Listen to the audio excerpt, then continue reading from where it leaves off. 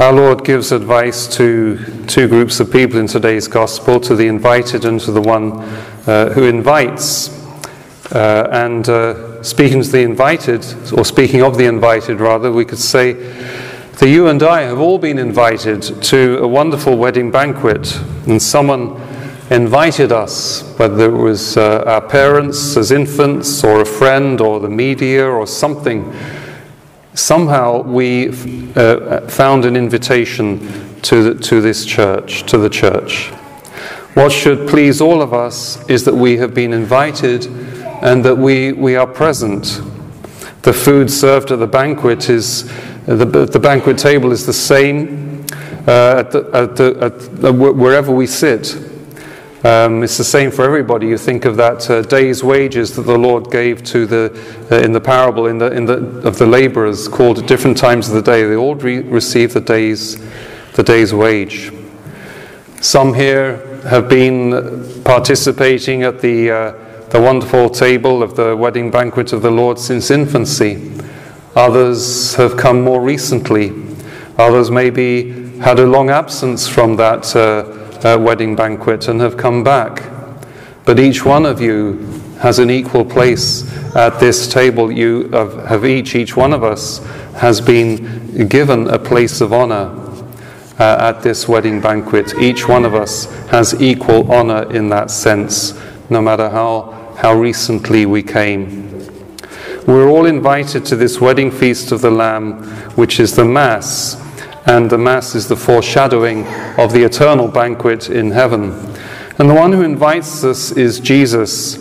He has invited us who are unable to make recompense by inviting him to a like feast.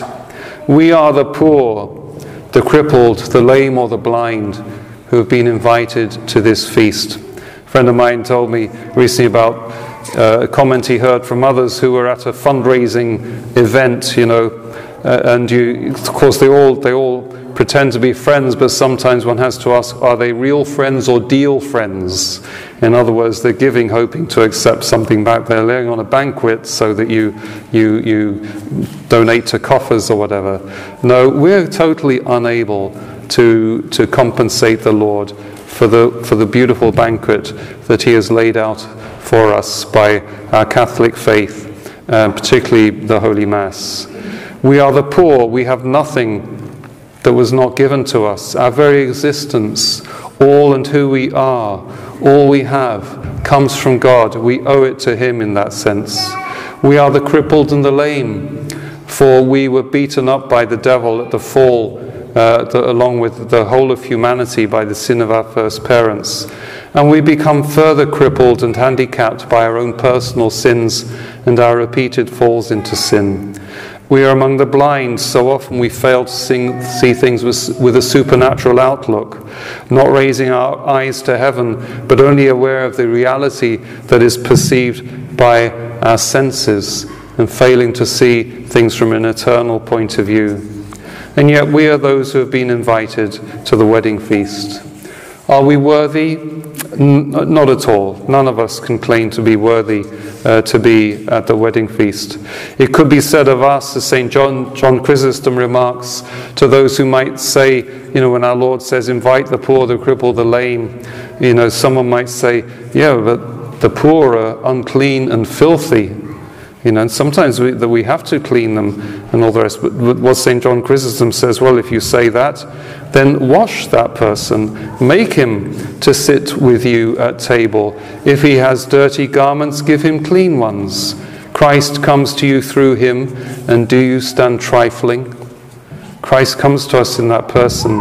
But the Lord cleanses us so that we're able to sit down at this wedding feast through baptism.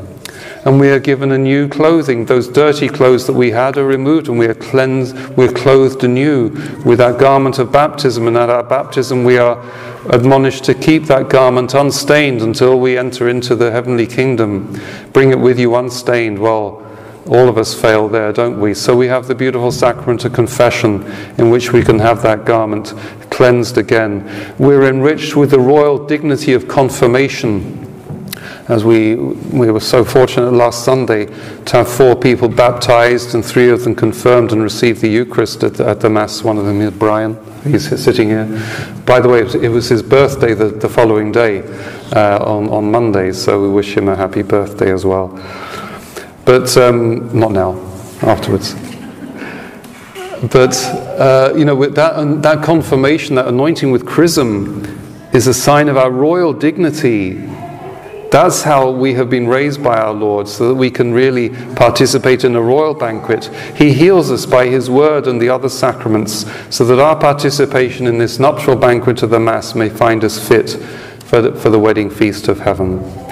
All of this needs our cooperation, humbly acknowledging our need for continuing conversion in our life. The least become the greatest, don't they? We can think of Saul, who became Paul, persecuting the Christians and then the great apostle to the Gentiles. St. Augustine, whose feast falls upon this day, was a great sinner, lived a depraved life, and was deceived by evil for so long. His mother, Monica, prayed insistently for him that he would discover the Catholic faith, which of course he did through the grace of God and the preaching of St. Ambrose in Milan, and is now acknowledged as perhaps the greatest father of the Western Church and a great doctor of the Church, quoted so often. And I'll quote him later. We have some great conversion stories that make the media sometimes. Mel Gibson, the maker of The Passion of the Christ, had a great conversion, no doubt, through making that film. Apparently, soon afterwards, he fell from grace, very sadly. But then he repented and came back. You see, the great can fall, but there's always this possibility of coming back. I've written about Shia LaBeouf in the bulletin today, which you may have heard about his conversion if you've heard of him before. And as newsworthy as that is, we have to pray for him, because he is still a sinner, and he's perhaps at the beginning of his Christian life. He's full of enthusiasm, but he's in a dangerous industry. And we have to pray that he be humble and he does not fall. So to support him in our prayers. But even if one does fall, there is the way back, of course. And thinking of, these people have been invited one way or another. As we said, each one of us has been invited. So are we inviting others? Are you inviting others to this banquet? Each one of us has to be an inviter as well as having been invited. Each one of us has to seek opportunities for inviting others to the banquet of the Catholic faith, the beautiful gift that is being given to us even though we are so unworthy of it. What opportunities do we take to invite others? We had this lovely car wash going on yesterday. I think it's going to go on today as well. But, it's wonderful to see so many people passing through to have their cars washed. But I want, and it's symbolic there, isn't it, the washing of the car, cleansing and all that. Well, I want this to be an apostolic thing as well. Everything we do, dear brothers and sisters, has to be mission-oriented. Why are we doing that car wash? So that the youth have a great time? Yes. So that we raise money for the youth? Yes. But we have an encounter with those who drive their cars in and they're waiting in line. You can just stand up by the car. If you stand long enough, they'll roll the window down. And you say, "How nice of you to come. Thanks for coming. How did you find out about this?" And a little conversation there. Do you know about Our Lady of Perpetual Help? And then you have a conversation. Simple things like that. And it can lead to an invitation. Or someone might say, "It's actually a long time since I've been to the Catholic Church. I was raised a Catholic and all the rest. Or I'm recently moved into the area and I haven't found out about the church yet, but I saw the activity, so I thought I'd come along."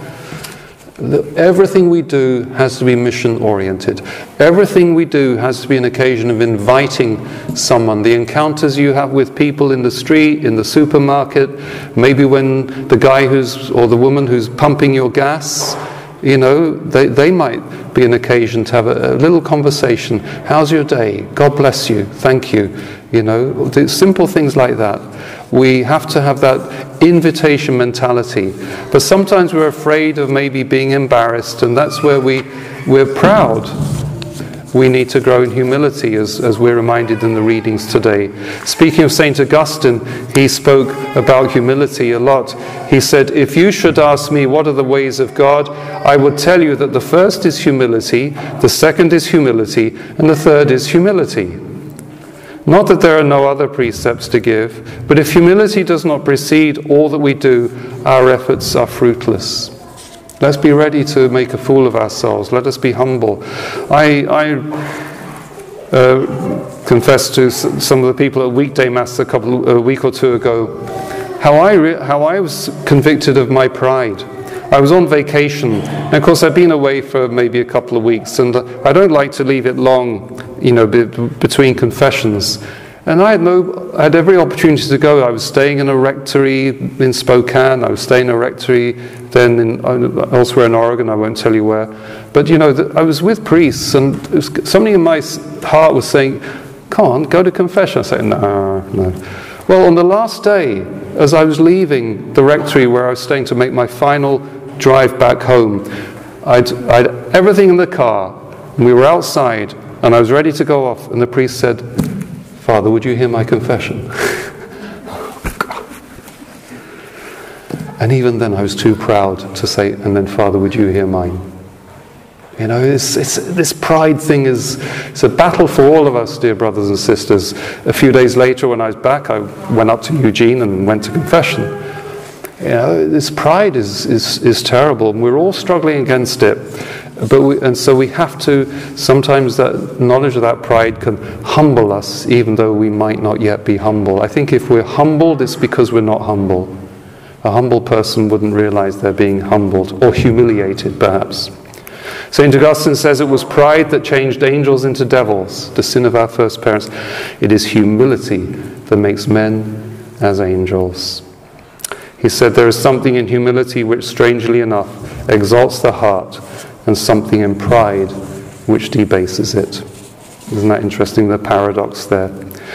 But only Jesus can truly say, "Learn from me, for I am meek and humble of heart," as we heard in the gospel acclamation today. For he is the humble one. Anyone who says, "Learn from me because I'm humble," they're proud, of course. Our Lord is the master, and he can teach us to be humble, and he wants us to walk with him on the way of humility. But he wants us to know that he's invited us to a place of honor. There is a place of honor for each one of us at the feast. That place of honor awaits us among the saints enrolled in heaven.